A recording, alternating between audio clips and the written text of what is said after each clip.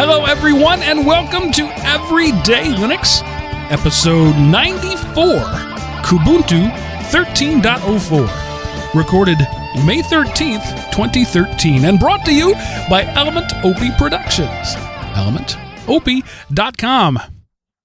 All right, so last week we pounded on Ubuntu 13.04, and really we pounded on Unity. So Chris thought, let's give some equal time, some fair and balanced reporting, and let's have a look at Kubuntu. So here we go. I thought it was fair, Yeah, so if all of our complaints are about Unity, let's talk about a distro that doesn't have Unity on it. Exactly. So it sounds reasonable. So here we go. And also, it was easy. Let's... So with me, I'm Mark, and with me is just the one. Only one side is represented tonight. The command line godfather, Mr. Chris Neves, is here. Hi, Christopher. Good evening, everyone. I hope everyone had a wonderful day, or is having a wonderful day, or night, or wherever you may be when listening to this. So the GUI kid started a new job recently, and we're recording on Monday night rather than our regular Sunday night. Those of you not in the U.S. don't know this, but last night, Sunday night, was Mother's Day here in the U.S., and podcasting plus Mother's Day equals divorce. So since Chris and I Twice both over. like being married, we didn't do a show last night. We were going to do the show Saturday instead, do it early, but Seth he started his new job, and they said, oh, by the way, we need you on a plane Sunday morning. You're headed out to a secret military base in Wyoming. No, I don't know. And so he's gone, and he can't be with us tonight, so we will be GUI-less. I will try to represent the GUI kid as best I can. He did jump in the notes there for us and bring us a bevy of tech news, as he is wont to do. Of course, usually the way I do it is I read the headline just enough to be able to throw an intro, and I give it to Seth, and he talks about the article. So tonight, I don't have anybody to throw it to, so I'm going to be fumbling my way through some of these articles. I read some of them, Chris read some of them, but let's just say the GUI kid will be missed. Very much so. Seth, we miss you. I hope you had safe travels. So, Chris, anything interesting or unique or worthwhile going on in your life these days? Well, the in-laws decided to come up to visit, so my house has been entertaining, to say the least, because my daughter and my son haven't seen them for a while. So it's been quite an interesting ordeal around my place lately. And where do the in-laws live ordinarily? Arizona. Oh, that is quite a trek then. Yeah. It's a pretty special thing for them to come up and visit us, so it was nice to have them come. They're going to be here for a few more days, and I'm going to be a little sad to see them go. So did they come up from the desert of Arizona to one of your famous Southern Canada blizzards? No, actually, they missed that by about a week. We are currently experiencing a nice warm front as of 92 degrees when I came home today from work. So it's a little toasty around here right now. You guys don't mess around up there. It's one or the other. Yep. Two sides of the coin. It's either 20 below or it's 100 degrees. There is no in between. So there's a website called Everyday Linux User. I haven't sued them yet, but they posted a survey sometime back that said, which Linux distribution would you save? And the results are in. Chris, what the heck is this all about? Well, it looks like it's obviously they're asking for what if you're to just nuke all the other ones, and who would you keep? It's kind of entertaining to see how the people all said. It was like, there were only 362 votes casted, so it's going to be a little skewed. That's kind of sad. As is everything in the Linux world. Linux is a little skewed. I know, but that's extremely skewed. But I wish they would have picked better colors, because it's really hard to tell which one. Right? Yeah, there's this big bar graph, and of course the link will be in the show notes, and you can see it. But there's this bar graph, and the colors are blue, aquamarine, teal, light blue, dark blue, sky blue. It's kind of hard to tell what the heck they're talking about. I'm guessing the order on the right is the order of which distribution to save. That sounds reasonable. That's the only thing I can guess. It's interesting, though, that Debian was the number one, with over 200 votes. Well, it goes Debian, Ubuntu, Mint, Arch, Fedora, OpenSUSE. If you take away Debian, you lose Ubuntu and Mint. So I guess it's reasonable that it's got to be there. The next one is Arch. The Arch supporters, the Archies, are out in full force in this one. They are. I kind of find it interesting that there is such a number for Knoppix, or Knoppix, however you want to pronounce that. Mark Knopper, Knoppix. Yeah. Yeah, that's one of my first go-to distros whenever I'm doing anything. So that's interesting. And even Fedora or Feduntu made it onto the charts. So, that's kind of entertaining to see that it's going to be missed a little bit. Our old friend Richard is in the chat room tonight for the first time. He's I was going to use a pejorative term. He's from the UK, and he's staying up late. So he asks, how many votes did you cast, Chris? How many of those Fedora votes are yours? I can honestly say 0. I didn't know this particular poll was being done.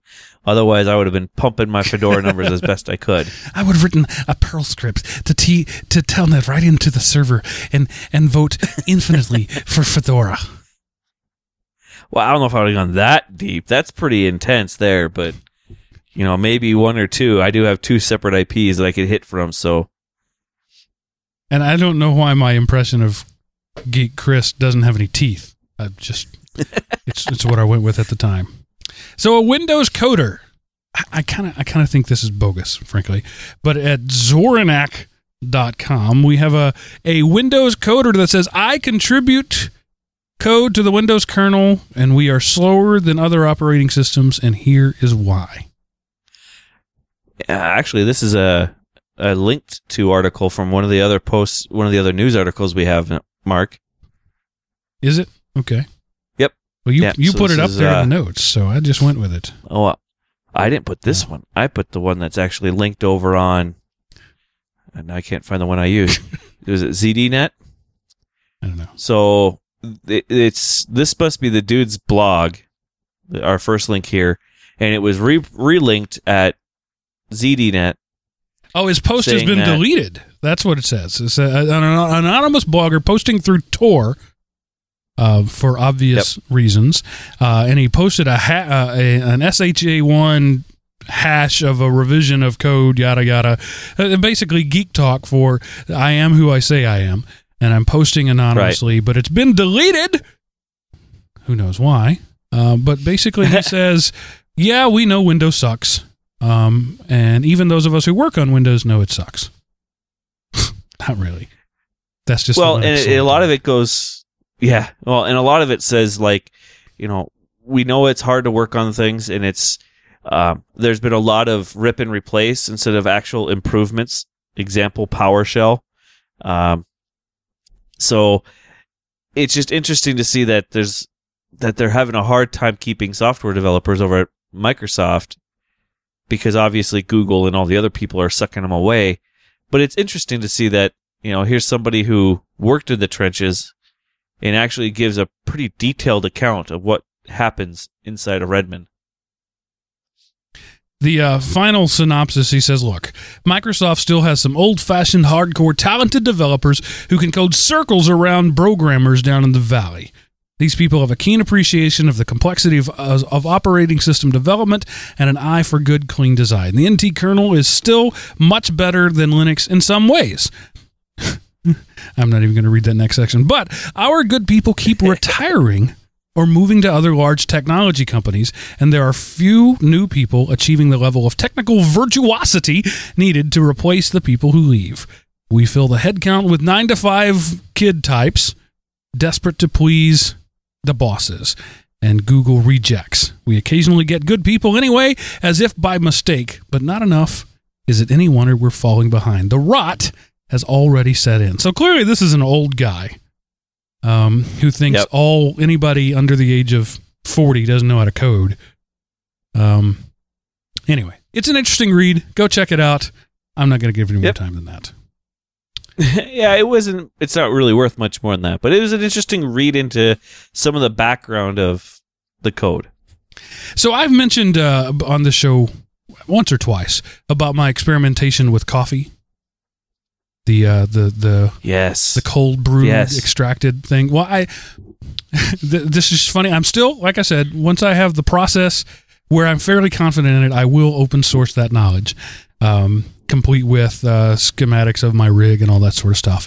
I'm still refining it right now. But one of the things that I've been working on is how to extract the full ooey gooey goodness out of a coffee bean in a timely fashion without getting all the nasty bits. So like if you put it in a coffee press and press it, which is very common, espresso is for all intents and purposes a really fancy coffee press, you squeeze out the bitters and the stuff I don't like about coffee. So you need a gentle extraction, but if you just let gravity do it, if you've got some really fine ground beans and you just try to pour it through a filter and let gravity do it, you'll evaporate before you actually get stuff out. So I turned to suction, to vacuum suction. And I started with what's called a Venturi aspirator. The water goes in one side, the movement of the water through the one side pulls air through the other side. It creates a vacuum. It was working fairly well with coarse ground coffee, but when I tried like an espresso grind, a really firm grind, I started it and 15 hours later gave up on it because there was still water in the ground. It still wasn't working, and I just knew this wasn't going to work. So I had a Tim the Toolman Taylor moment and thought, wonder what'll happen if I hook my 7.5 horsepower shop vac up to that son of a gun. More power. And you know what? It was the best coffee I've made yet. So, awesome. So, that is awesome. So Mark. my rig now consists of a laboratory grade Buchner funnel, a vacuum flask, and a shop vac. Nice. That's what you call backyard engineering. But it works. It works really well. And just this week, I did some Kona. Those of you who are coffee snobs will know the term Peaberry Kona. Kona is coffee. It's a region, actually, of Hawaii. And it's only about 14 square miles. It's the only place in the world where this type of coffee can be grown. It's still the same beans. It's Arabica beans, but it's because of the freak of nature that is the Hawaiian Islands. This 14 square mile area makes some of the best coffee, so they say. And Peaberry is the highest grade of the highest grade coffee. So I found a small distributor in Hawaii that sell Bob and Sia Smith that sell right out of their living room. I think that's awesome. And even that is, yeah. And it was $30 a pound. That's expensive. And then it cost about $8 to ship it to me. So all said and done is about $40. And out of that, I get maybe 16 cups of coffee. So it works out to be about $1.60 or so, pardon me as I play with my mic, per cup of coffee. So it's expensive. It's not something I'm going to do all the time, but I have to say the results were fantabulous. So awesome. Kona coffee, good stuff. Really significant caffeine kick. Anyway, that's my coffee talk for the show. And Richard has accosted me saying we haven't talked about bacon enough lately. And I'm sorry, it's just my experimentation right now is not in the meat arena. It's in the coffee arena, but it'll be back. Trust me. It'll be back. Oh, yeah, it's barbecue season. Yes. So when are you going to send me my sampler?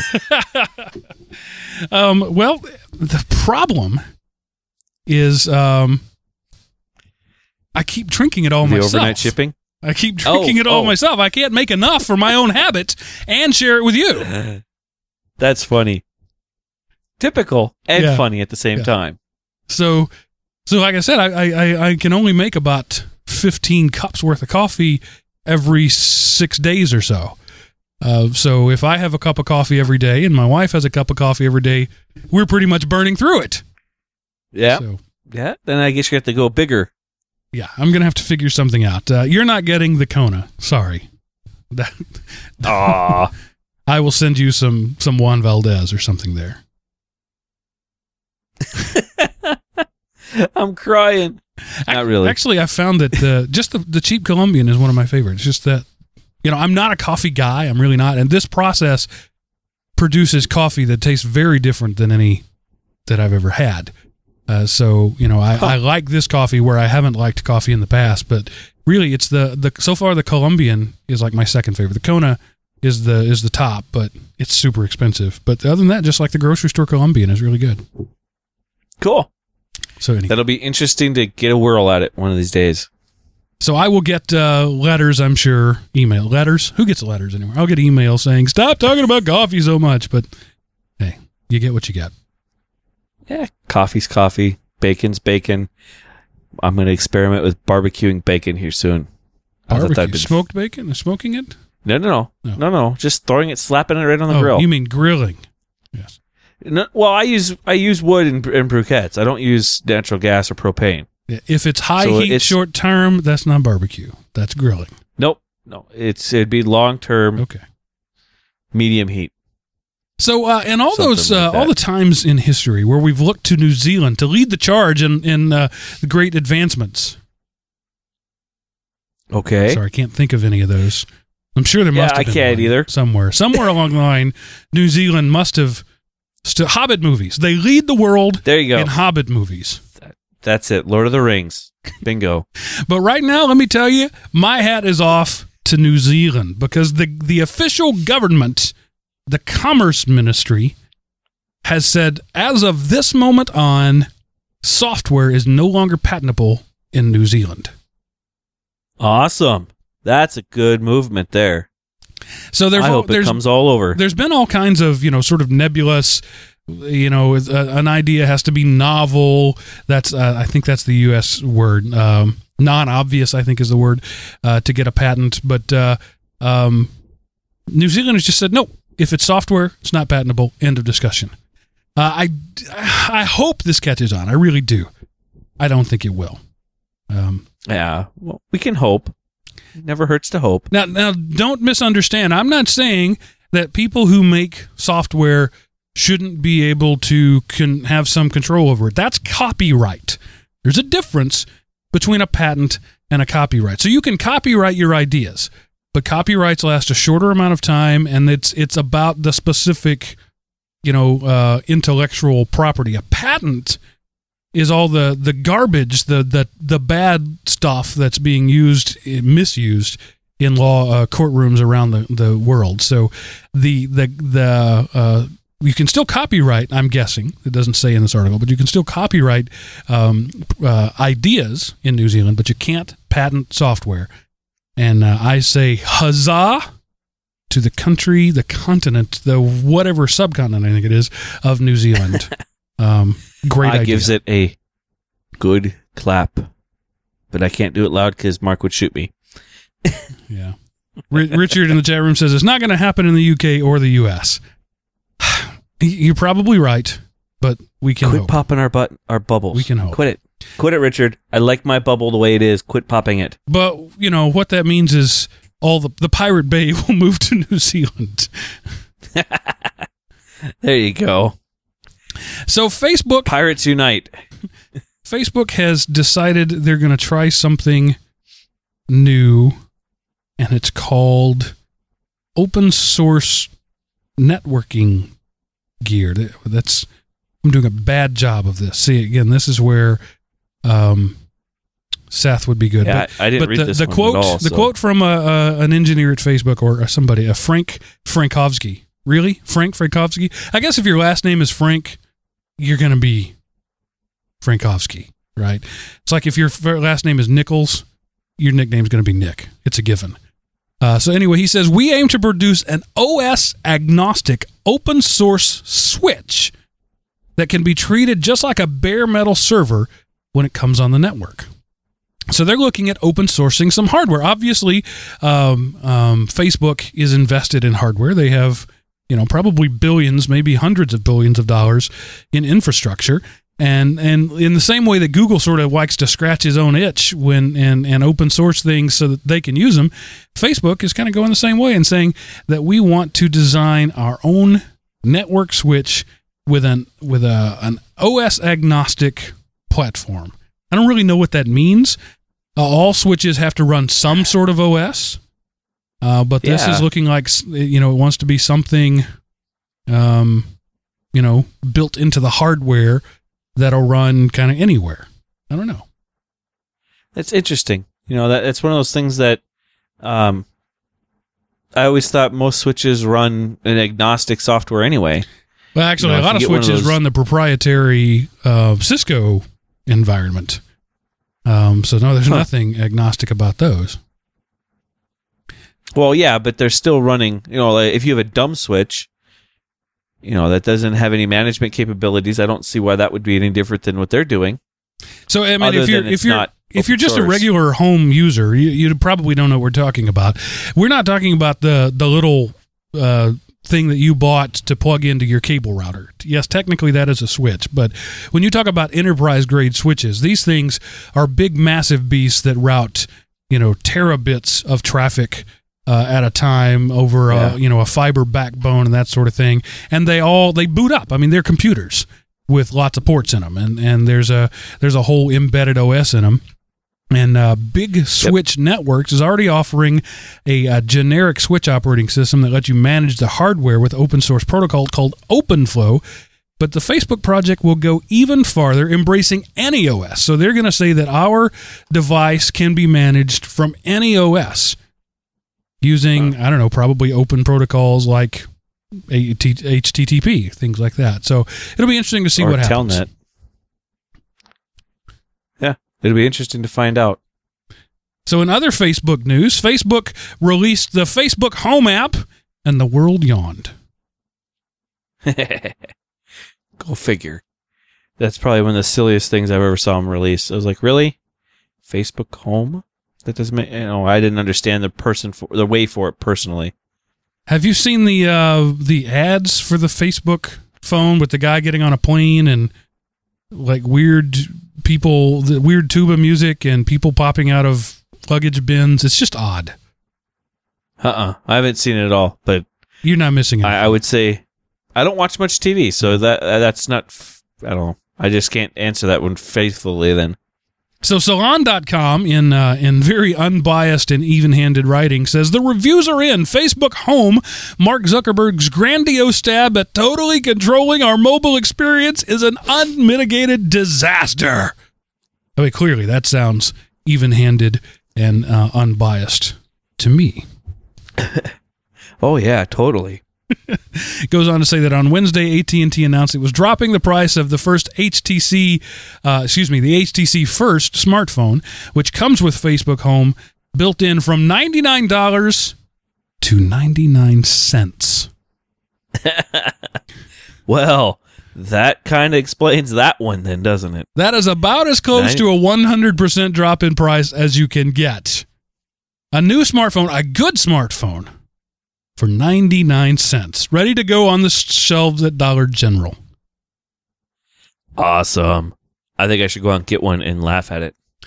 And at that price, I would. Yeah, really. I mean, I would totally buy one because I'm sure I can ROM it and put something good on it. Yeah, Firefox OS will probably go on it. I wonder, is it? I can't remember what OS it runs. It's not Android. It's there's something, I don't know. I'd have to look it up, but.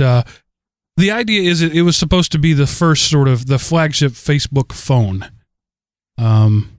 but nobody cares about it. Nobody wants it. It's too late. Too late to the party. And while we're on the subject of things nobody cares about, the International Space Station no longer cares about Windows.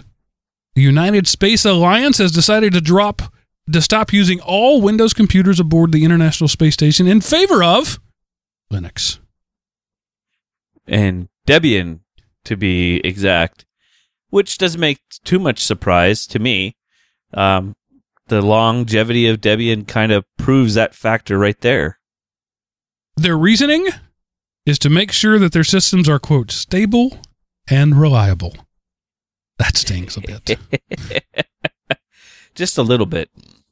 So we can't use Windows because we want stable and reliable computers. It's not just the onboard systems, those that can use a commercial OS, but the laptops and the other embedded things are moving from Windows XP, all right, that's a little long in the tooth, to Debian 6.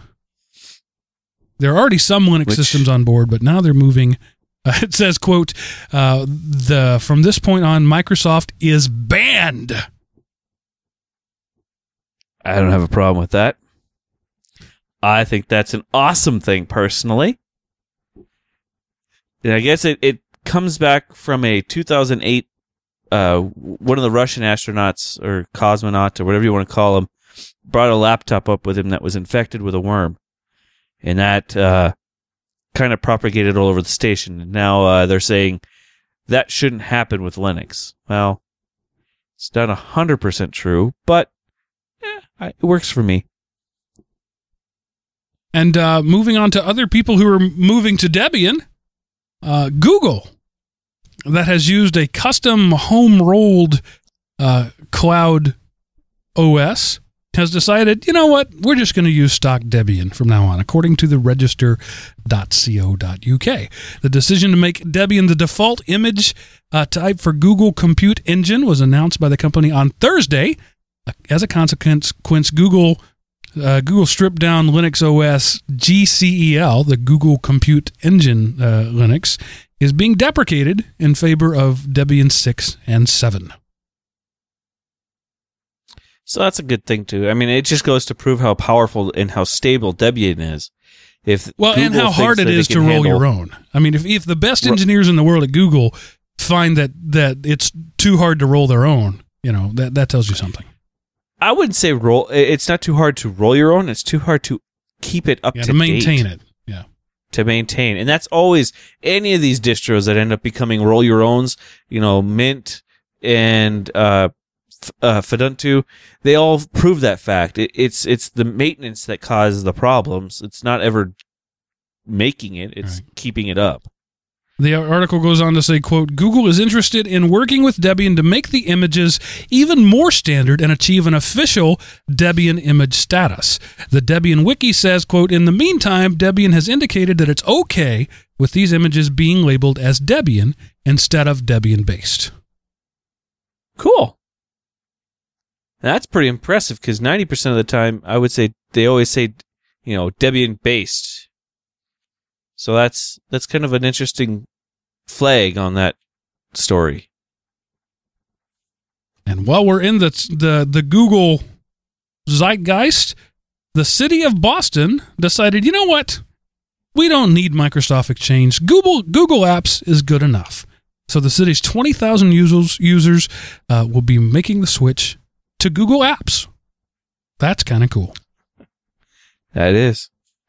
Now, as long as they stayed, with their mission statement of do no evil, that's a good thing. It says a report from the Boston Globe says it will cost Boston around $800,000 to move over to Gmail, Google Docs for word processing, and Google's cloud service for storing documents. But by dropping some Microsoft projects, the city government will save at least $280,000 a year, which means they're currently paying just over $1 million for Windows. If it's going to cost them $800,000 and it's going to save them $200,000, they're paying $1.8 million a year for Exchange.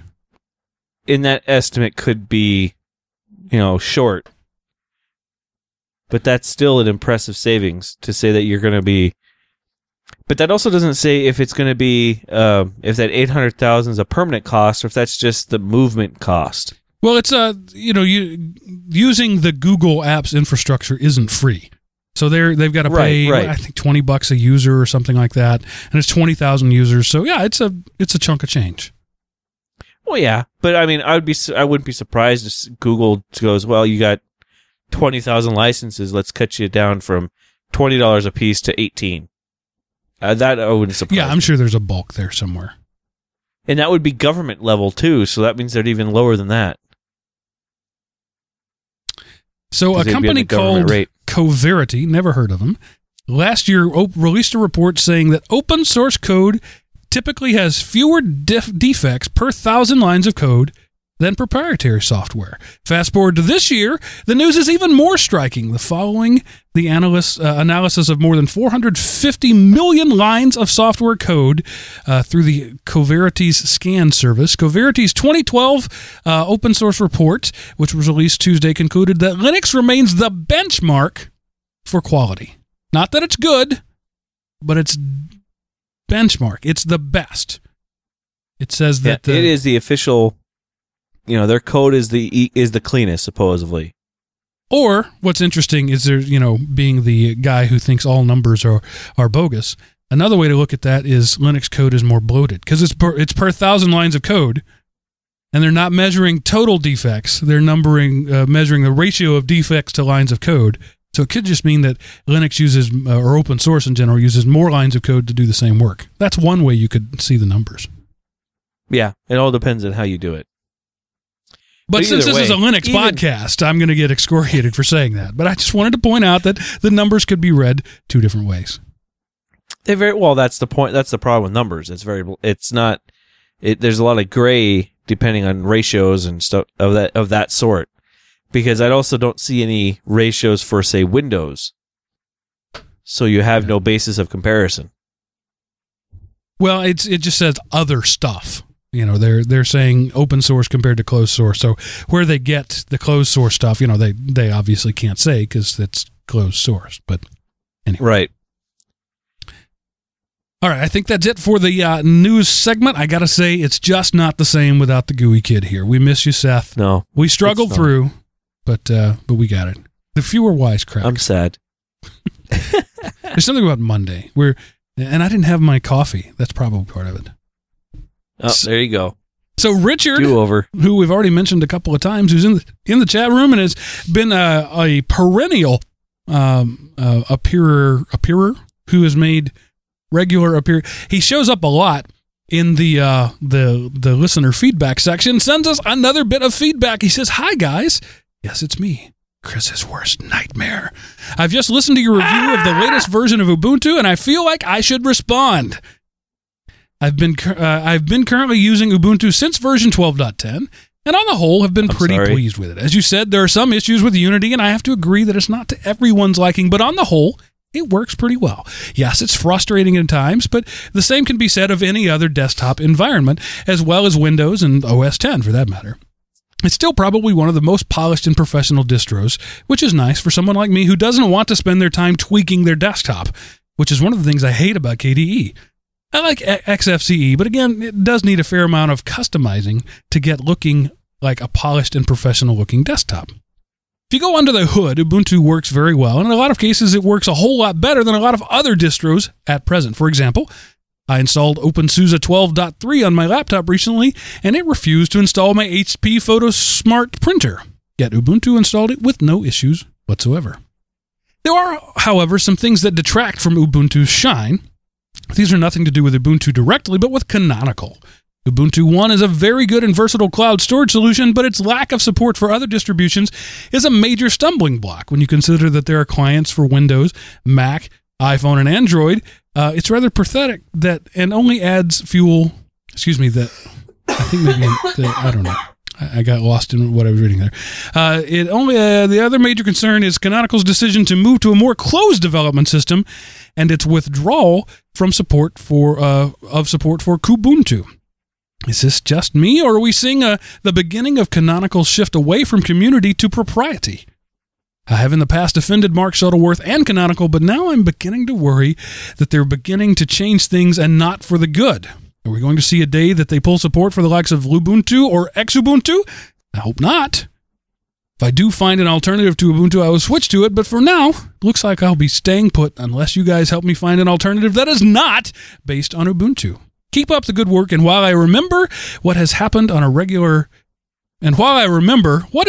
the regular bacon slot, as I really miss it. And Chris, where's my challenge?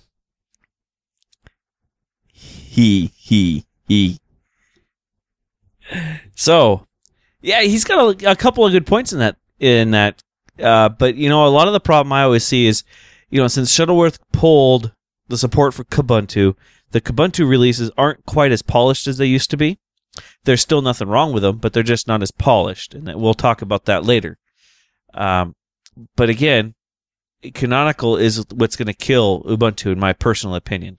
They started it, they were listening to the community, and now they're not. And that's where the problem is in my book. I'm not all that down on Canonical. They still produce, as long as it's open source, it's still, they can't do a lot of harm to it, right? They're still putting resources in there. They're maybe not putting resources where you want them, but everything they do is still open source. So anybody can take it and do what they want. So I'm not worried about them, killing Ubuntu. Somebody will just fork it, like Mint, for example, and it'll go on just fine. Where I think they're just moving more toward the idea of making an OS that is marketable. Initially, Ubuntu, this is my paraphrasing, not overall history, Ubuntu was created to make sure that all South African children had an OS they could afford and they could use and that worked. And over the years, that has morphed to an OS that the world can use and that works. And now it seems to be changing more to an OS that people will buy, that they will pay for support for. So that you can see the things shifting. And I'm not, overly critical either way. There's still all boats rise when sea level rises. They're still rising the level of all boats in the Linux Ocean. But they just may not be the champions in shining armor that we once thought they were. Yeah, and I think they're going to aim to be, I think their eventual aim is to knock Red Hat off the support king for Linux. I think that's where the eventual, the target is currently. At least that's where it feels like that's where they're going to go. I bet I can't agree with you on that, because they're everything they're doing, not everything, but so much of what they're doing is alienating the server crowd. They're making a total play for the mobile market, for tablets and for smartphones. And I don't think tablet. I think they're looking for partnerships, with hardware vendors more than they are, support contracts with enterprises. Well, I think what they're aiming for is the desktop environment in general. So, like, taking over the desktop, the tablet, and the smartphones would be their way into the enterprise by going through the desktop route. Because their server product, it's basically a stock Debian kernel there. If you're going just, no head, bare bones install, you're basically installing Debian. But if they can get enough people behind them with their tablets and their smartphones and the desktop as a unified front, that takes care of all, that's the large majority of an enterprise is the desktop users. So if they have the desktop, they can take over enterprise and leave Red Hat either just on servers or out in the cold in general. So I think Red Hat needs to be paying attention to what Ubuntu's doing, because that could cost them contracts in the future. And I have Ubuntu's not the first to do it. A lot of people have made that play. SUSE is still trying to make that play. Remember Windows? A lot of people have tried to say we're going to be the enterprise desktop OS, and nobody's managed to do it just yet. Red Hat's come the closest because they're the 800-pound gorilla. But I have a funny feeling that in the near future they're gonna your developers and your coders, they're gonna point them more towards their flagship of Ubuntu, and eventually the Xubuntu and Lubuntu people are gonna get tagged to come off of their projects and go into the Unity side. And the Lubuntu and Xubuntu people are going to become like what Kubuntu is now, a community sponsored one. And I'm sorry to see that, because the Lubuntu version of the Lubuntu is an excellent version of LXDE. It's a beautiful interface, and I don't think anyone has done a better job of doing LXDE. And one apparently I forgot to copy into the notes. I'm sorry, I can't find it right now because I'm doing this thing called a podcast. But somebody posted in the ElementOP forums over at elementop.com. Go check there, and you'll see his post and my response to it. I don't ordinarily respond to forum posts on the show. I like to keep the forum in the forum and do emails and things like that on the show. But this user, and I'm sorry I can't remember your name, kind of took me to task with part of my review about Ubuntu 13.04. He said it takes chutzpah to complain about the Amazon partnership that Canonical has, and then turn around and flog my own Amazon link and tell you that you should go and buy things there. And I got to say two things. First off, okay, that's a fair point. Secondly, I don't really have an issue with Ubuntu having that partnership with Amazon and making money off of it. I think the more money they can make doing that, the less focused they have to be on making money on the enterprise, and they can be more interested in trying to serve the public. I'm not going to say that they will. I'm saying it frees them up to be that. What bothers me about it, though, is it's so poorly implemented. Just my opinion, the way it feels, it's like they took Unity, which was already kind of a pig in a poke, and stuck it on there, and while they were at it, threw in some Amazon linkage that just doesn't look like it belongs there. It's not well integrated. And maybe some would say that's a feature, that you want to know that you're looking at something sponsored instead of something organic. But it just looks to me, I said in my response to him on the forum, it reminds me of the Punch the Monkey ads. I get that same feeling from it. When I'm installing Ubuntu and I see the Amazon ad come up, or when I'm doing a search on my hard drive for something not even related to the internet, I see an Amazon ad pop up. It gives me that same feeling as the Punch the Monkey ad. It's just like, oh, this is so distasteful and not useful. Why would I do this? You're not even serving me a useful ad that I could benefit from. You're detracting from the experience, and it's a lose-lose all the way around. And so that's my response to it. Not that they are doing it, but that I don't think they're doing it well. Yeah. And the only thing I would say against the fact that the thing that I always have an issue with is the fact that it's on by default. That's my biggest complaint personally. You have a choice to go to our link and fill in that information, go to elementop.com/Amazon. That's your choice. By default, though, Ubuntu is taking that choice away from you. And that could be as simple as in the installer, having a tick box saying you want Amazon sponsored links in your search queries. That wouldn't be that hard to do. Even if there's a tick box with it defaultly checked, that's fine. But give the user the choice. Don't force it upon people. That's what I always have an issue with. And it was CycleDoc. Thanks, Richard. Yep. I just pulled it up in the forum. But, and that's fine. I mean, that's his opinion too. But in our opinion, it would be okay if, at least, I don't know, Mark, if you're in the same boat I am, if it was a choice and if everything worked. My biggest issue is not that it does feel bolted on and not working properly, but why does not all the links work? If I go to play a video in my Ubuntu stream, because I popped open the lens and I said, yes, I want to watch that video. If they're going to put that there, it needs to work. And right now it doesn't.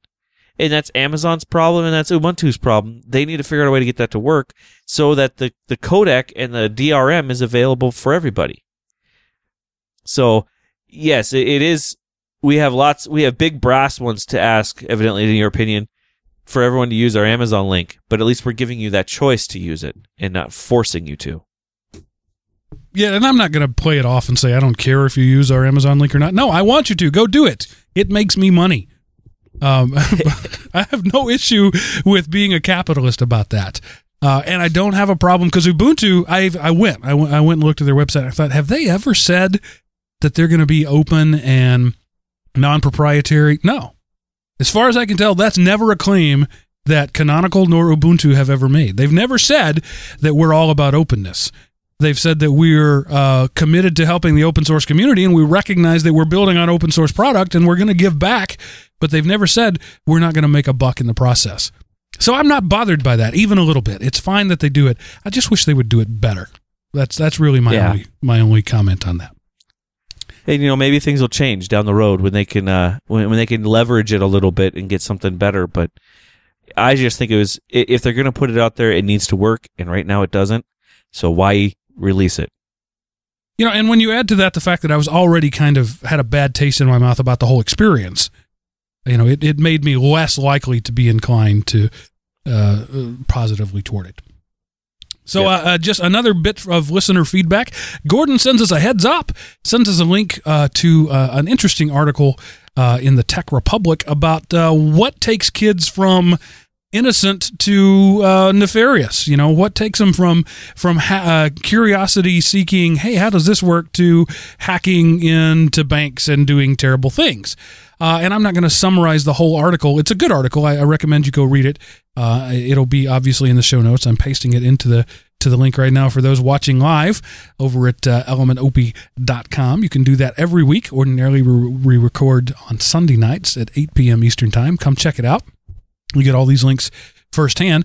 But it talks about the fact that there are basically 4 stages of the growth of a hacker. This was a study done where people looked at, people in prison right now and people not in prison and a hacker. And there's 4 stages. There's the initiation, the how does that work phase?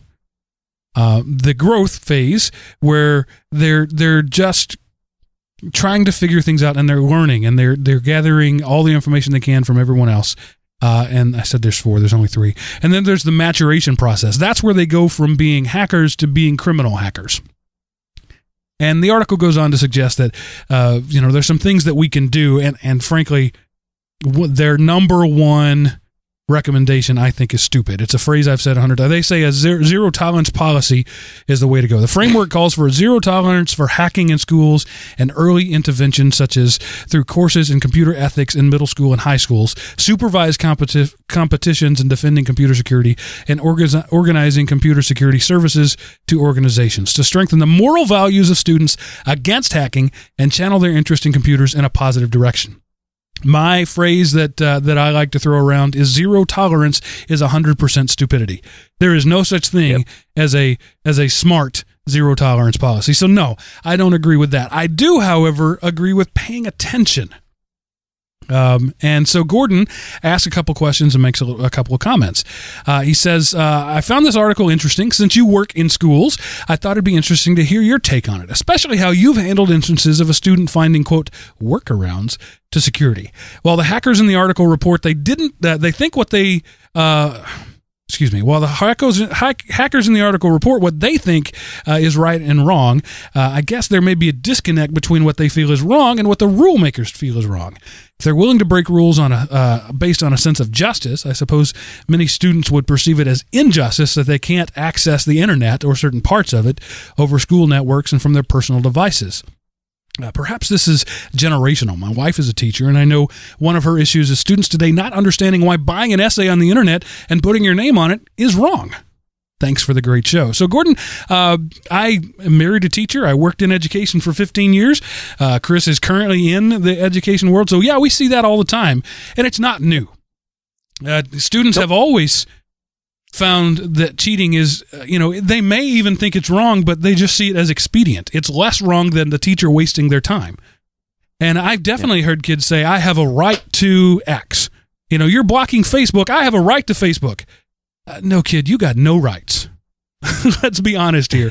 You're in a totalitarian environment. You have no rights. That computer that you're so excited about, you don't own that computer. That network connection that you're so concerned with, you don't own that network connection. That website that you're trying to get to, you don't own the website. None of this is yours, and you have no rights.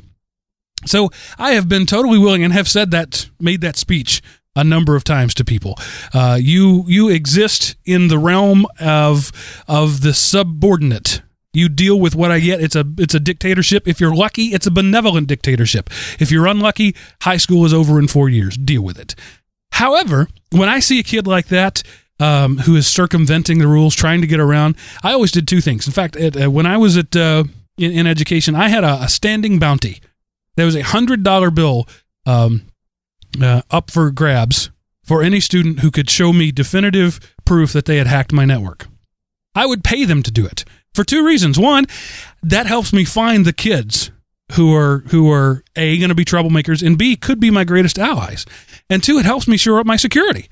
If a high school kid can get into something that I think is secure, I want to know about that. And $100 to a 14-year-old is a pretty good enticement. 15 years, nobody ever claimed that $100 bill. So I consider that a good thing. But I encourage them. When I found those kids who were troublemakers, I came in, and in fact, one just recently, in the last couple of years, I brought him to my office. He was a freshman. And I said, we'll say his name was James. I said, James, you're 14 years old, right? He said, no, 15. Okay, 15. You're a freshman. We're toward the end of your freshman year. You've got 3 more years in the school. There's 2 ways we can handle this. For the next 3 years, you can be miserable, and I can be on you and watching you and blocking you every turn and making your life suck. Or you can be on my side, and we can do some really cool stuff together. You make your choice. But it's not a red pill, blue pill thing. You've got to earn it. So for the next semester, you've got to be 100% above board. If I even hear a rumor that you might have thought about considering the possibility of doing something wrong, it's over. You're dead to me, and the next 3 years of your life are going to suck. And he thought, considering those 2 options, I can either take the red pill and see how deep the rabbit hole goes, or I can go back to my, battery cube and life will suck. He chose to be one of my proteges. He cleaned up his act. He was not only not doing, shall we say, unscrupulous activities anymore, he was actively narking on those who did. I turned him into an informant. And today, I'm not there anymore. He still is. He's one of those kids that is on the technology program, and he's working and he's doing cool stuff. And they weren't all success stories like that, but I actively looked for those people and just treated them like, they're not adults, but I treated them like adults and said, look, here are the 2 choices. This is the real world in which you live. Make your choice. And I think if people do that early on, it's not quite the zero tolerance thing the article calls for, but it's just being level with them. And I think that's beneficial. What do you think, Chris? Well, I think I do the similar thing that you do, Mark. I always try to find those kids, and if I can't turn them to the good side, so to speak, at least educate them on why what they're doing is not a good idea. And a lot of times, you bring up the fact that, if you're convicted of hacking, it's a felony. It's also expulsion in my district. So it's one of those things that when they realize what the penalties are, they reweigh their thoughts of, is this really worth going to Facebook in the middle of class? You see, I was lucky that I had the support of my superiors in that, and the staff. We were in a very technology-rich environment.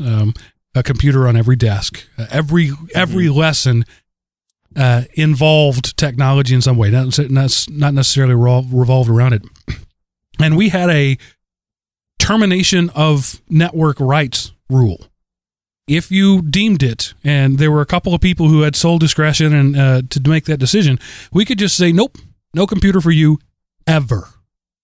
When the kids are doing PowerPoints, you will have map pencils and construction paper. When the kids are doing research on the internet, we will send you to the library to look at Funkin' Wagnalls. And we only had to do that to one kid one time. And they knew we were serious. That's the same thing that happened with us. We have had 2 kids that we've had to throw the book at, and they were almost to the point where it was,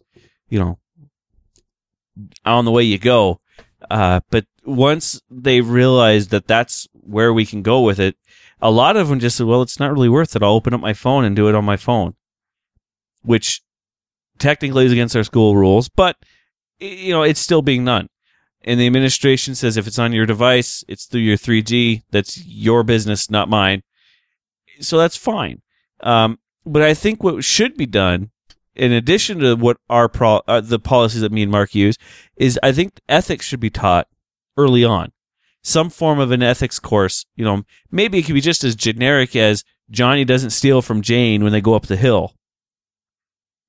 Something simple, but something enough to introduce the idea of ethics, because I don't know about around where you were, Mark, but I think that's one of the things lacking in today's kids is a lot of them don't have... These kids today! Well, yes, a little bit, but there's some moral issues that I see and some ethic issues that I see all the time, And it's not just every kid. It's, there's a group of kids always that I see it in. And yeah, they were that way when I was young too. But it seems like the larger population is becoming less moral and less ethical. And it's frightening to me. I would rather see somebody with, more ethics than anything than someone with zero ethics, which I've seen in some people. Yeah, it's definitely character education is important. And I'm certainly not going to argue with that. But, one of the important things to present to these kids during their initiation phase, when they're first learning about it, is that there are real, honest ways that they can scratch their itch for learning cool stuff. Yep. Without breaking the rules. And, there's things that they can, really cool things they can do that are above board and that can lead to a career. But you don't have to break anything to do it. And maybe a good way to do that would be to set these kids up with an account over at linuxacademy.com. Hey, it's only $20 a month. You could set a kid up there and he could spend his time learning how to administer a Linux server. linuxacademy.com has step-by-step video courses. How was that transition? Was that awesome? I had to throw that in there. It's the best way to ruin really a transition is to point it out, but I gotta give myself a little pat on that. It was good. So linuxacademy.com has step-by-step video courses to help beginners learn to run Linux servers and prep for certification. You get your own Linux lab server set up on Amazon's infrastructure. So you can do what you want with it. You can blow it away. You can make mistakes. You're not hurting anybody. It comes with downloadable PDF study guides, and there's over 100 training videos right now. And don't take my word for it. Go try it yourself. The first 7 days is free. All you got to do is sign up, give it a try. If you don't like it, cancel after a week. You won't be charged anything. But if you do keep it, and I think you should, for $19 a week or $38 a quarter, which is basically buy 2 months, get a month free, you get access to all those videos, and there's new stuff coming all the time. New courses available for the Linux Academy, including Amazon Web Services, enterprise instruction on how to run the Amazon Web Services, Linux security, something we talk about here all the time. And you can even now buy a DVD. You don't have to be connected online. Chris, I know that's a big deal where you were. It certainly was for me. Rural kids who aren't going to have the bandwidth to stream this stuff all the time. Buy a DVD or a USB stick. You can go to linuxacademy.com and check out the pricing on that. And everything they make available, including virtual machine images of the servers, will come to you in the good old-fashioned postal mail. And so you can do whatever you want right there in your own environment without blowing anything up. They have high-definition videos with high-quality audio, and now they're mobile-friendly, thanks to a listener here to our show who said, hey, I would like to do this. I want to watch your stuff while I work out. Can you make it mobile-friendly? They're a company who listens, and we're honored to have them as recurring sponsors of the show and as responsive business. They listen to what the people say. So go check them out, linuxacademy.com. Go tell them Mark sent you. And it's an awesome site. I'll definitely put my 2 thumbs up for them. They do an excellent job in all of their descriptive tutorials and all their classes. It's definitely worth the money. If nothing else, to learn 2 new tasks for the price, it's still worth it. And there's no long-term commitment. You don't have to sign up for a year or anything like that. You pay by the month, or if you want to take off a bigger chunk, you can pay by the quarter. And Anthony we've talked a number of times, and he's committed to making sure that every month there's a reason to keep you around. That there's new stuff, there's new tweaks on things, there's enhancements that are going to make it worth your $19 for the next month. And then he's going to add more stuff so that it's worth your $19 for the next month. So go check them out, linuxacademy.com. Thanks for being a sponsor, guys. And thanks, Linux, Everyday Linux listeners, for responding so well. Every time we do an ad, they get a response. That means they come back and do more ads. It's a good thing. So thank you guys for giving them some love, and thanks Linux Academy for giving some love to us. We do enjoy it.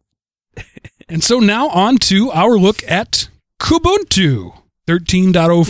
Yay. It's just Ubuntu with KDE instead of Unity. That's all there is to it. So, Chris, you basically. let me go first last time. I'm going to let you go first this time. All right, sounds good.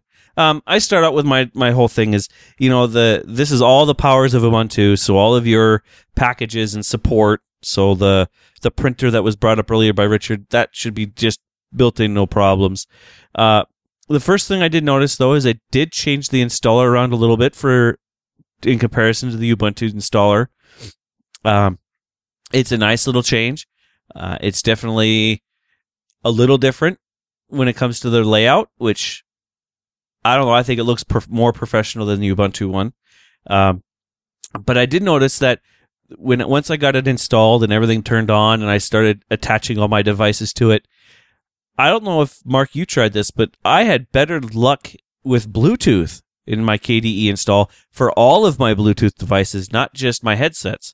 So that was kind of interesting to see that for some reason the KDE Bluetooth stack was that much better than the Unity Bluetooth stack. I also did notice a big boost in my battery life, almost an hour of extra battery life. And a lot of that can be chalked up to the less disk thrashing that Unity seems to always be doing. Oh yeah, I was shocked with how much disk read and writes were going on in Unity, and then you pop in KDE and it's almost zero. They do, especially with the battery life. I did notice, especially when I turned off the extra effects, especially since it's a quick 3-key salute and you have the KDE effects turned off, and then it's just it just flies. Again, with the hardware support is top notch for most of the Ubuntu stacks. One thing I do have to say, I hate Muon or whatever the stupid thing's called. That is one of the hardest package managers I've ever used in my life. It totally breaks my opinion of package management in Kubuntu. Yeah, not only is it difficult to use, it just flat doesn't work. It doesn't give you the solutions you want. Then when you finally do ferret out what you want, it's hard to install it. Yeah, and you have to... it was the whole tick, or you can't even see a listing of things changing. Right. It just does it. It just goes, and it's like, but what if that breaks a package? You're never prompted with anything. Once you tell it to install, it just does it. Just trust the programmers, Chris. Just trust the programmers. I can't just trust them. But once and I put it in my section of the notes that thank God for apt-get and Synaptic, because without those two things, I don't know if I'd have been able to get through this version of KDE. Well, it has the regular package manager there, so you've got the Ubuntu Software Center. It's kind of buried, but it's there. Yeah, but honestly, I don't like the Ubuntu package manager either. I think it's just as hard to use as Muon. apt-get and Synaptic works great. They didn't cause any issues ever, and yet they felt the need to rewrite everything. So, but that's just me. Again, though, if you're not familiar with where KDE does things and how to manipulate the KDE settings, it's a beast to control. You have to know where every little nugget of configuration is in order to change the thickness of your title bars or the themes or the icons. They're so sprawled through the KDE control panel that it makes it very difficult. If you're a first-time user of KDE, it's overkill. You don't know what to change. You don't know what to do. And there's no real descriptive information on what, I still don't quite understand what activities are good for. I get the basic premise, but I don't see them being used in a general form. They're there, and there's no documentation really. I shouldn't say documentation. There's no, this is why you'd want to use the activities panels. And I think if somebody in the KDE community would actually sit down and go through some, this is how you do this, and have some tutorial videos, because I know a lot of people don't have time to sit down and read the manuals. And let's face it, nobody has the attention span to read the man pages. it would make things a little bit easier. So, all in all, once, and it was what I figured it would be. Once I stripped the Unity interface off and went straight with just KDE, that Ubuntu installer I had was just swimming. It was awesome. I had no problems with it. My laptop ran, I would say, better. So for me, it's Kubuntu for the win, just on the performance factor alone. So I'll start with at the beginning. The installer is prettier than the Ubuntu installer. I don't know that it's better in any way. It's just it's got some nice pictures. It's sort of like the Bing to the Google. It's prettier than the other one. It did seem to install a little faster. That may have been anecdotal. I didn't stopwatch it, but it seemed to be a little faster. Maybe it's because I was more entertained by the pictures, so it didn't seem like it was taking so long.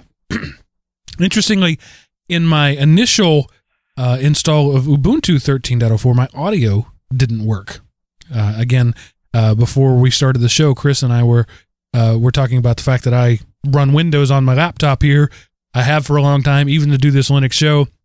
The problem is that not all the drivers have worked. Kubuntu, that worked. So seems like it's something Gnomish rather than something Ubuntu-ish. So my audio worked, didn't have any issues. It felt, and I use the word feel a lot, it's not tactile, but the experience was much, much more fluid and quick and responsive. And I'd click a button and the window would pop open. I'd type a word, I'd hit enter, and the search box would be immediately there, which is what you expect, right? That should be normal. I shouldn't even have to point that out. But compared to Unity, where you click a button and you go have a sandwich and you come back and then the window opens, it is very dramatically different between the two. But it's been a while since I used KDE. I've been a GNOME guy for a long time now, and I was really taken aback by how clunky it looks. It's very Windows 95-ish. It stunted its growth. It had too much coffee as a child, and it never moved out of the 90s. And I know there are themes you can do and you can make it better, but this is the stock install, right? This is what the developers think you should have by default. This is where it should be. And it was clunky. It felt weird to me. It worked really well, but it made my fast modern laptop seem less desirable simply because it had that crusty old look to it. And some of the things that just the functioning of it weren't intuitive. Like, one of the things I always do on any computer, first thing I do, or among the first things, is install GIMP. I'm a big GIMP user. So be it on my Windows machines or my Linux machines, whatever. So I kind of use that. How hard is it to find and install and customize GIMP? Ubuntu 13.04 wasn't terribly difficult. I went to the graphics sections. It was one of the suggested things. It wasn't installed by default, but it was suggested. I clicked on it. It went. Once I got it there, I clicked on the GIMP icon. I dragged it over the panel. There it was. In Kubuntu, I loaded Muon, could not find the GIMP. Period. I spent, not a lot of time, 8 or 9 minutes. Couldn't find it. I could not figure out how to install the GIMP. I went so far as to open up the web browser and go to gimp.com, or .org rather. And then I thought, wait a minute, let me see what else I can do. That's cheating. I'm not going to do that. So then I went to the control panel, and there was the Ubuntu Software Center. I typed in GIMP, boom, there it was, installed, done. So then I clicked the icon, I dragged it over to the panel, nothing happened. It stared at me. So I said, all right, maybe I'll right-click and add to the panel. No, it's not there. So I'm like, okay, so how do I get it there? Let me drag it over to right next to the Firefox icon.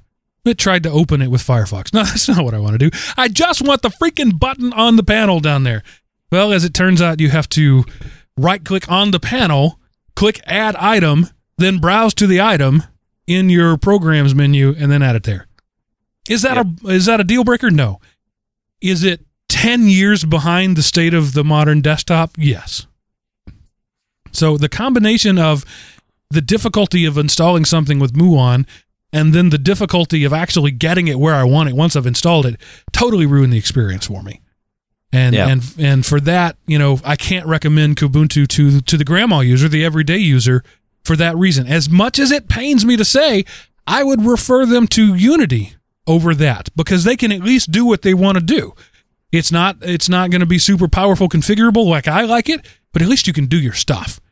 In KDE, unless you have some geek cred, you can't really even do the everyday things. Yep. Well, to defend one thing, I wouldn't say it's 95-ish. I would say it's 98-ish. Okay. Okay. But not SE. Let's not go that far. No. Well, sometimes. Depending on... And, that's the other thing that I find interesting. I didn't check version number on the KDE version of in Kubuntu, but I have noticed that if different distros spin their KDE differently. So like when you're in OpenSUSE, some of the things that you're complaining about, Mark, are still there, but the look of the desktop is a little more polished with OpenSUSE's version of KDE. And I think that's because they customize it a little bit deeper before it comes out the door. So that's another thing that could be partially an issue. What I found striking about all of this, though, is it really all does come down to the Windows Manager. Because none of the things that we said about either of these things really reflects on Ubuntu much at all. Ubuntu is just the platform on which the Windows Manager is resting. So Ubuntu works so well as to not really even feature in either of our discussions. So last week we whined about Unity, and this week we're complaining about KDE, and we're not really even mentioning Ubuntu. Ubuntu just happens to be the plate on which the meal is served. And I think that actually speaks volumes for Ubuntu. It has become so stable, so solid, so multifunctional that it disappears. And that's when a technology is powerful, when it disappears and you don't even know it's there. Yeah. When you're complaining about the desktop environment, not the underpinnings. Right. And I don't know if you're right, Mark, if it's the fact that, the KDE wasn't tearing my disk to shreds, or the fact that I could actually scale my graphics, the brightness of my LED down. But I just was impressed with the fact that the battery the battery duration was so dramatically different with zero configuration on my end. Now, as a geek, as a guy with, years of experience tweaking OSs, KDE wins. It's faster. It's more nimble. It's still no GNOME 2. But it's better than Unity. But and as your I hardware said, worked. Yeah, and my hardware works. But as I said last year or last week, Unity's gotten better. It's matured. It's still got a long way to go. It's not mature yet. KDE is the grandpa. GNOME is the great grandpa, and Unity is the pimply faced, squeaky voiced teen. It still hasn't come of age yet. Maybe someday it will, but it hasn't yet. So, for the geeks, Kubuntu is a good choice. For everybody else, I'm sticking with Mint. That's my recommendation. You're going to stick with Mint, huh? Yeah, because it's everything I like about Ubuntu without Unity. Well, okay, I'll give you that. I just, personally, I am really against the Cinnamon desktop. I don't know what it is I have against it, or the Mate, or whatever the one they use. Is it Cinnamon that they use now by default? Yes. Yeah, I don't know what it is about Cinnamon, but every time I boot it up, it makes me cringe, and I don't know, maybe it's my geekiness showing through, but man, something about Cinnamon just drives my nerves up a wall. So, we don't have any tips of the week or a link of the week or a Seth's goofiness of the week. What we have this week is a challenge of the week. Richard threw down the gauntlet and said, "Chris, you have to use Unity for a month." And he said, "And as turnabout as fair play, you can give me a challenge." Well, here's your challenge, Richard. Listen up. Yeah, here you go, Richard. This is all for you. Now, I'm going to be nice. I was going to be a jerk, and I said, well, maybe I'll be a nice guy and give you something that you can actually use. And I was going to have you use something like the Enlightenment desktop or Icewind desktop. Nice. But, and I thought about it, and I'm like, he's going to look at that and he goes, he's going to run. He's going to turn away and he's never going to listen to the show again. And he will never, ever come back and give us questions or feedback. And you will drive away half of our audience with just him, because only 2 people ever listen to the show. So I thought I'd be nice. The first kick is LXDE. I don't care what distro you use it based on. Honestly, if you're you like Ubuntu so much, go ahead and use the Ubuntu version. I love that version of LXDE. But that's the kicker. LXDE for 30 days. And anytime you'd have to, web browsing and such, you can use your normal graphical tools. But anything else, you must use the command line as much as possible. So that means apt-get, that means ping, that means traceroute, all the funness. And if you really start getting in there and you start figuring things out, try using, I don't know, should we say Vim or Emacs for your text editor, Mark? Oh, Vim. It's got to be Vim. Okay, that's fine. I'm a Vim guy. Vim it is. So Vim for any text editing, command line tools as much as possible, and LXDE for 30 days. And LXDE is not a bad thing. He'll find it performs really well. It's just very Spartan. It's the opposite of Unity, to say the least. Which is why I picked it. And that's also why I was kicking around the Enlightenment desktop in Icewind. But I figured I'll be nice. We'll see how he thinks about LXDE, and maybe we can get some recorded responses from him to see what he thinks of it. No cursing. Yes, no cursing. I dropped the bomb once. No more. The bombs are officially banned from the show. But to share some pain, because we all know how much I'm a glutton for punishment and other things. While you're doing your LXDE 30-day challenge, I'm going to be doing a GNOME Shell challenge. I haven't figured out which distro I'm going to use yet. I'm hoping I can find one that's using the most current version of GNOME Shell. But I will run GNOME Shell for 30 days while you're running LXDE. And give the listeners a quick heads up on what GNOME Shell is. That's what GNOME Shell is. GNOME 3, for lack of a better term. It's what GNOME 2 is replaced by, and everybody that I know more or less either dislikes it heavily or likes it heavily. I see no gray. But I think from the readings and the look at some of the issues I had with GNOME Shell the last time I did this, some of those have been fixed. So we'll see if any of them are still an issue or not. And I'm going to probably do the install sometime this week on the laptop. The desktop was done today. So as of today, it'll be GNOME Shell for 30 days. Richard says you can also pick the distro as well. I'm going to exercise my host privileges and jump in here and say you must use XFCE on Arch for a month. XFCE? I thought we were doing LXDE. I'm sorry, LXDE on Arch. On Arch. Wow. I haven't tried to run Arch in forever. Nightstar, you could run how about Nightstar can do Gentoo with LXDE? Go ahead and have fun compiling all that from scratch. No shortcuts. No shortcuts. Because that's how I installed Gentoo way back when. Yeah, Gentoo has long since been known as the hacker's distribution. If you want to compile your own kernel just to boot up, then that's the way you need to go. It took me 3 weeks to get my version of Gentoo installed. And then 2 days after I had it installed, I forgot something and blew it up. Oops. Yeah, I found my mistake afterwards, but yeah, it was dead duck. And after that, I said, no, I'm not spending 3 more weeks trying to fix this thing. I've never used Gentoo. Frankly, I was too scared of it. There be dragons in Gentoo. There be sea monsters at the end of this map. All right, that's it. That's our show for this week. First off, thanks for listening. And how do I know you're listening? Well, you're listening to this. So thanks for that. You got all the way through an hour and almost a half of rambling, of GUI-less rambling. Seth, hurry back to us, my friend.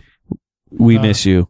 So if you have comments, feedback, like Gordon and Richard and CycleDoc did, you can go to elementop.com. You can leave a comment in the forums there.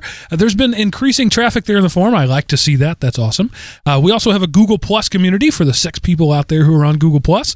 You can search Element Opie there and find our community. Or you can go right to the top of the elementop.com webpage and click the Contact Us button.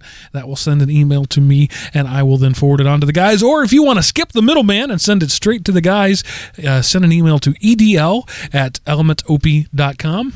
Or if you want to have your own, very own voice on the show, you can call 559-I-AM-OP anywhere inside the continental North American mass of land. And Google Voice will let you leave a message, and we will play it on the air. If you're outside of the U.S., just send me an MP3, and that'll count. We'll call that your voicemail. So we love to hear from you. And again, literally, you are the reason we do this. Without you, nobody would care. Chris and I would just sit back and sip our beverages and complain about the kids these days. And there wouldn't be any need to do a show. So thanks for listening. Thanks for being with us, Chris. As always, you were the consummate professional, the best I could find in your price range. Wait a minute, that kind of hurt. And so I'm calling it. That ends this episode of Everyday